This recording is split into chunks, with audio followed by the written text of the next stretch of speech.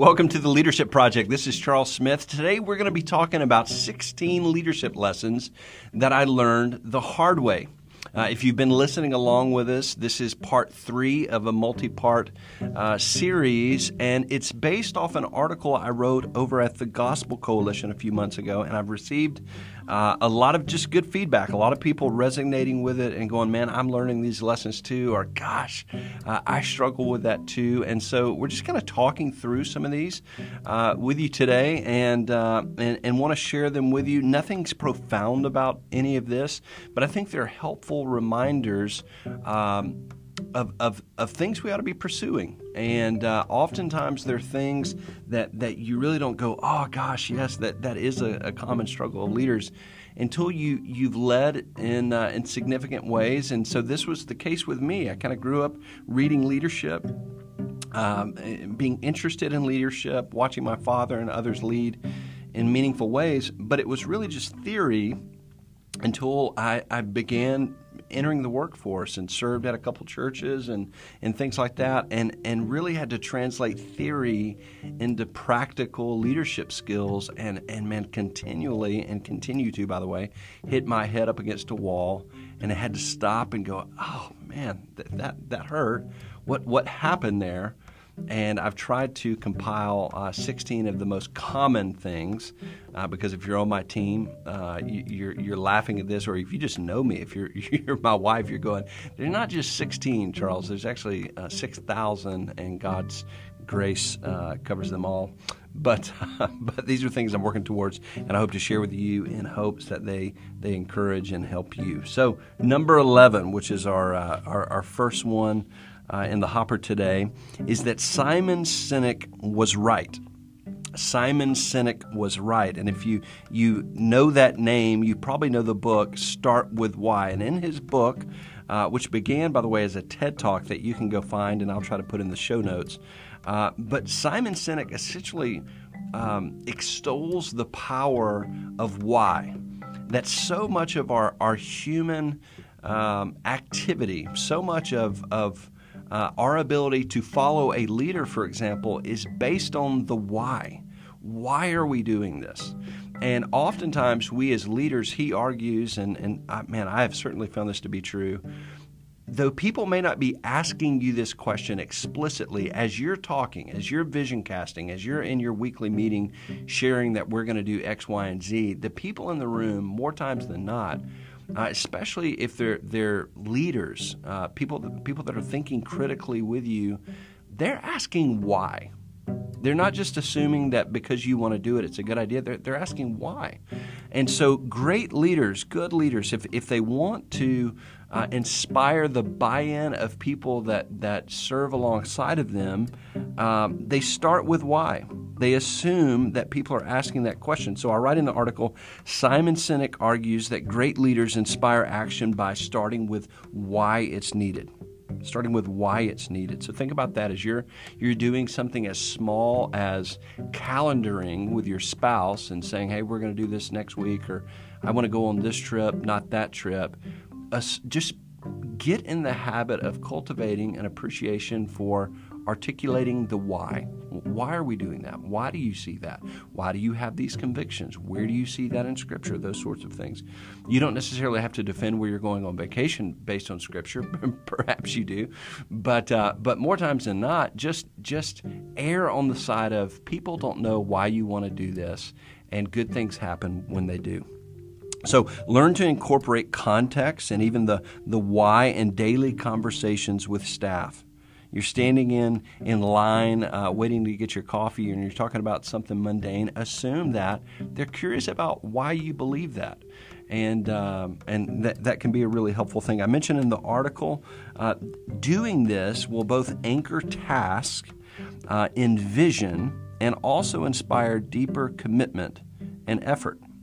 So anchoring task in the why will help with vision and help with follow through and help with things like delegation, but it will also inspire deeper commitment and effort. Okay, so Simon Sinek was right in his book Start With Why.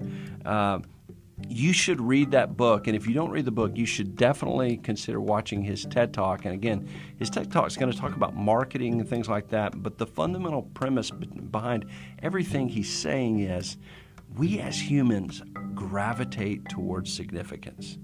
We as humans, even if we don't think about it consciously all day long every day, are just wired to step towards meaning and significance and want to understand things. And so we as leaders, if we want to draw people towards a vision and a preferred future, if we want people to follow us as we take initiative for the glory of God and the good of others and serve alongside of us, we have to give them a picture of what we ourselves are pursuing. What is it that God has shared with you? What is it that you're motivated about? What is it that you're wanting to accomplish? And when we do that, not only do we connect with them in really deep and profound ways that inspire all sorts of passion and follow-through and health within organizations, those things can be really, really helpful to you. So I want to encourage you to listen to that TED Talk, and if anything else, just note that, man, it's helpful to over-communicate, and as I over-communicate, to anchor what we're doing in a more significant why. So Simon Sinek was right. Start with why. Help your people see why we're doing the things you're doing. Number 12, and the second thing on this podcast, is over-communicate. And I've already mentioned some of this, and this is why these things are connected. But over-communicate. And I write in the article at TGC, I'm convinced it's impossible to over-communicate within an organizational context. And if you're familiar with leadership, you're going, and that is so right. And it's also like, I can remember having our first child, and every person you talk to says, oh my gosh, they're going to grow up so fast. And then you go to the next thing, and the next group says, oh my gosh, they're going to grow up so fast. And you can kind of be annoyed by it. And then when your kids are getting 5, 6, 7, 8, 9, 10, you go, oh my gosh, my kids have grown up so fast.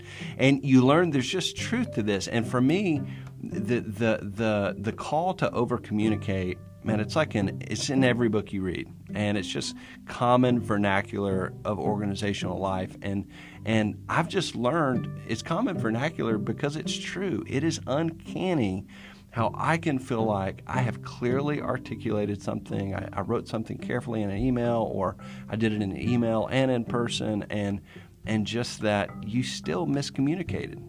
And maybe you didn't miscommunicate. Maybe you were sufficiently clear, and just because of human nature and the fast-paced world we live in, people misunderstood what you said. This happened just yesterday. Just yesterday, I was copied on emails and thought, what in the world? I know I already.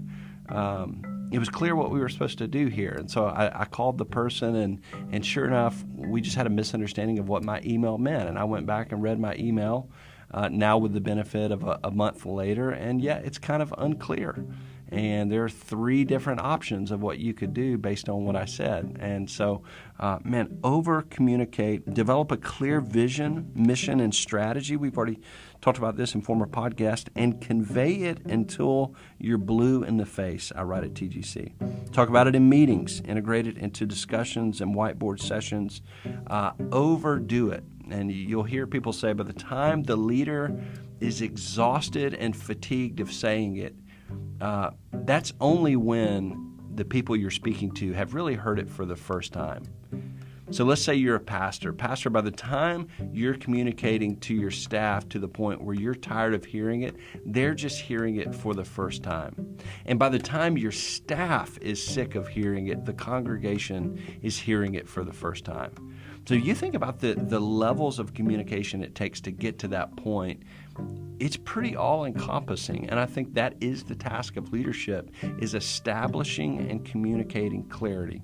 Establishing and communicating clarity. Some of the most helpful books on this, for me, one of just kind of the organizational toolkits that I like to pull out a lot is The Advantage by Patrick Lencioni.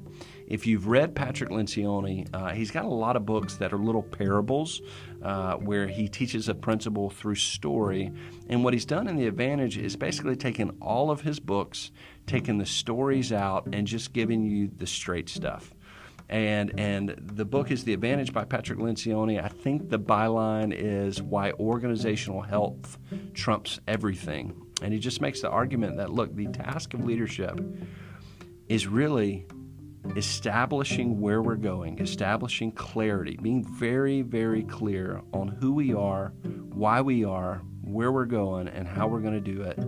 And then secondly, relentlessly communicating those things in a variety of settings. You don't do it just in a memo. You don't do it just in the elevator during a conversation with friends. You don't do it just at staff meetings. You communicate clarity and vision and values and all the things we've talked about in 1,000 different ways. It's got to be part of the daily fabric and rhythm of what you do as a leader. It's just to communicate. And it's something that you really can't delegate. You have to carry the mantle of vision, and you have to carry the responsibility of communicating. So over-communicate. Number 13 is know and protect your priorities. Know and protect your priorities. And I mentioned in the article, I say this, limitations force leaders to make choices. Whether you lead a team of 2 or 2,000, you cannot, and listen, should not, do everything. Refer to your vision. Refer to your values. Refer to your strategy. What is central to the mission? Memorize and protect these things. And we've already talked about this a little bit in a former podcast, and I think it's number 10 in this article, Define Your Values and Protect Your Culture. And we mentioned on point 10 that culture eats strategy for lunch. That culture eats strategy for lunch. Who you are will drive what you do all day long. And this is true of number 13, to know and protect your priorities. In an organization, especially in a fast-paced organization, things change at lightning pace. Things happen and change at a lightning pace. And so as that happens, you've got to be able to grab what matters when things are changing. And you can't grab what matters. You can't remind people of your priorities and what's central to your mission if you haven't established what those things are. And so one of the ways you establish and prioritize your values and your priorities, one of the ways you know what you're about is by just establishing those things with your team and asking questions like, one of the things we do here at Midwestern, at least within our division, is I ask the question, when the building's on fire, what do you grab? When the building's on fire, what do you grab? And I think that's a helpful question. When your office, let's say the Office of Communications here at Midwestern Seminary, that is not huge, but let's say they have 8 or 9 staff members, and at any given time they have literally hundreds of projects going on. And so oftentimes something happens where they need to zig or zag or make a change, and the question, hey, what are we going to grab when things get crazy and we have to reduce down and only do the fundamentals? What are those things?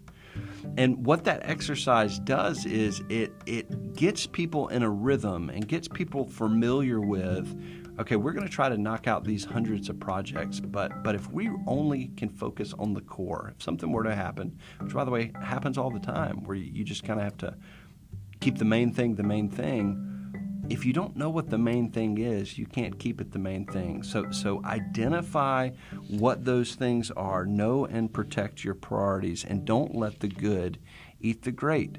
Rehearse and guard your priorities, and rehearse and guard those things by just asking what they are, being clear about that. And again, one of the things we've done that's been really helpful at Midwestern Seminary, to go back to Patrick Lencioni's book, The Advantage, but in The Advantage, he invites any organization, whether it's a team or a family or an entire organization, he invites them to develop what he calls a playbook. And in the playbook, you answer 6 fundamental questions. And I may not be able to rattle all these off, but the 6 are something to the effect of, why do we exist? I mean, what are we about? Why are we here? Which is, by the way, a harder question to answer than you think.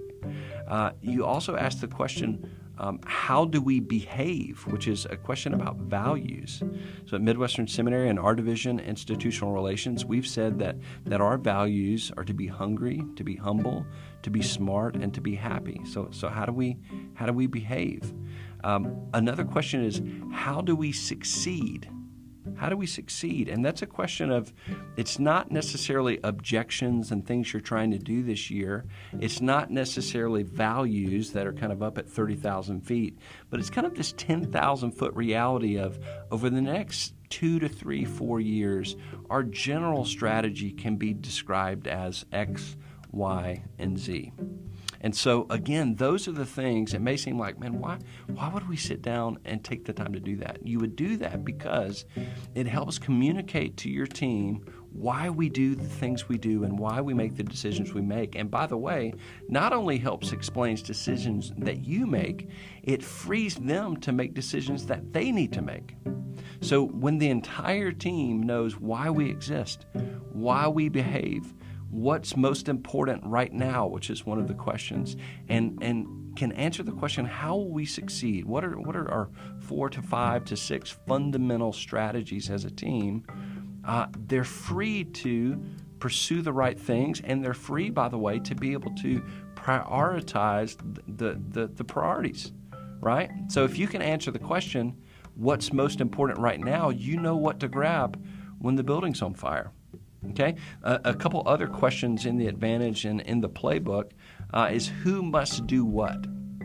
Who must do what? So every year we sit down and we build a playlist. We build a playlist as a division. We build a playlist for every team within the division.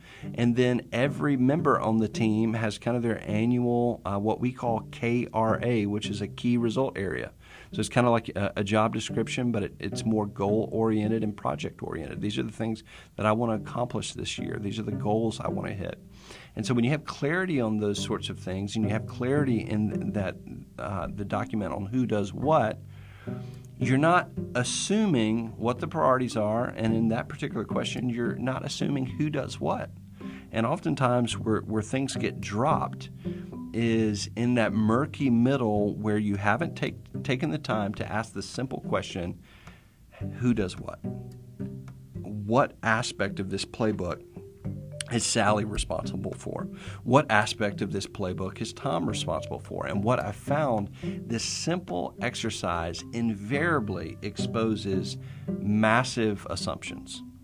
That actually Tom thought that Sally was doing it and Sally thought Tom was doing it, which meant, guess what?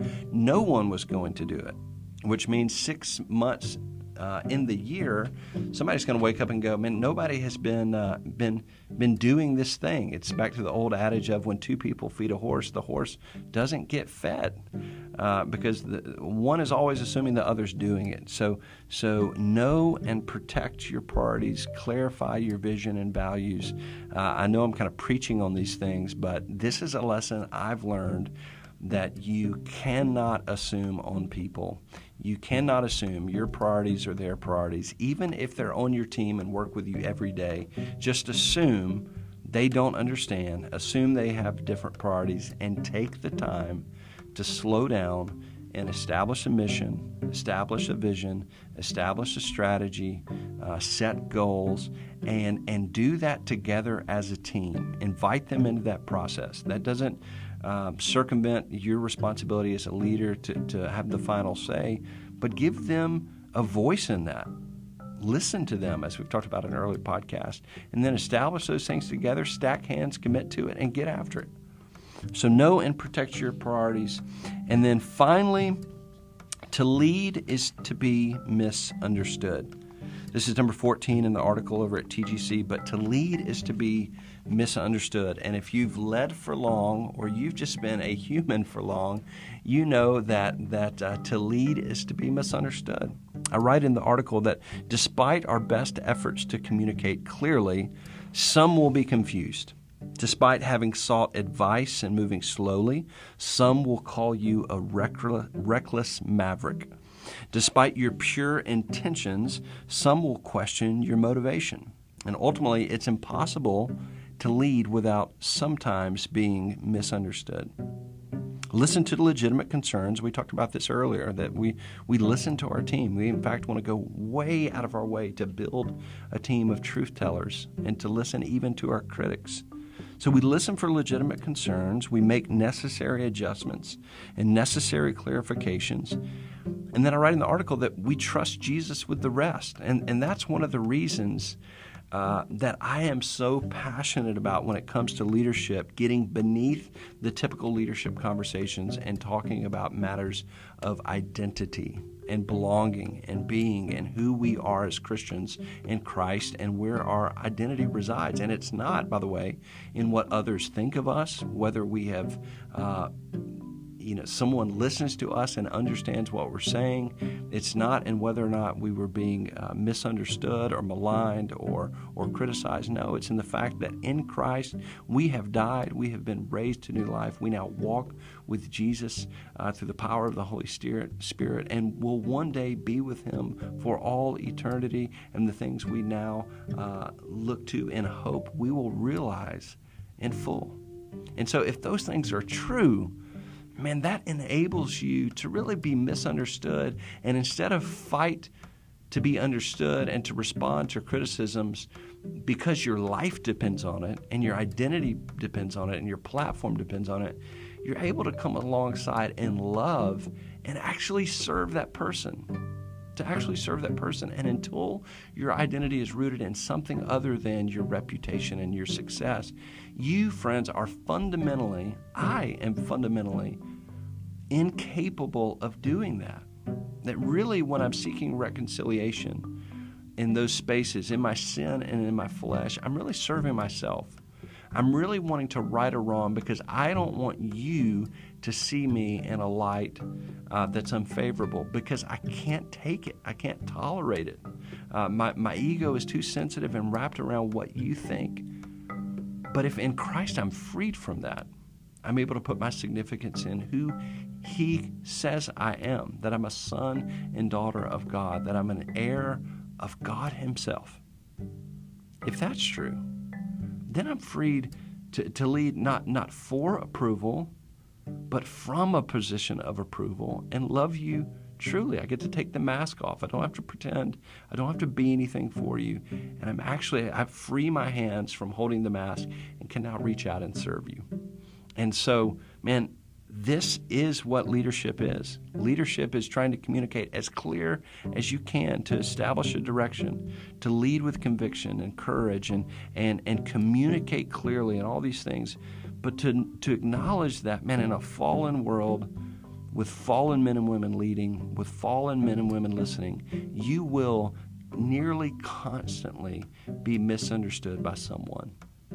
And if that ruffles your feathers in really disruptive ways, you won't be leading for long.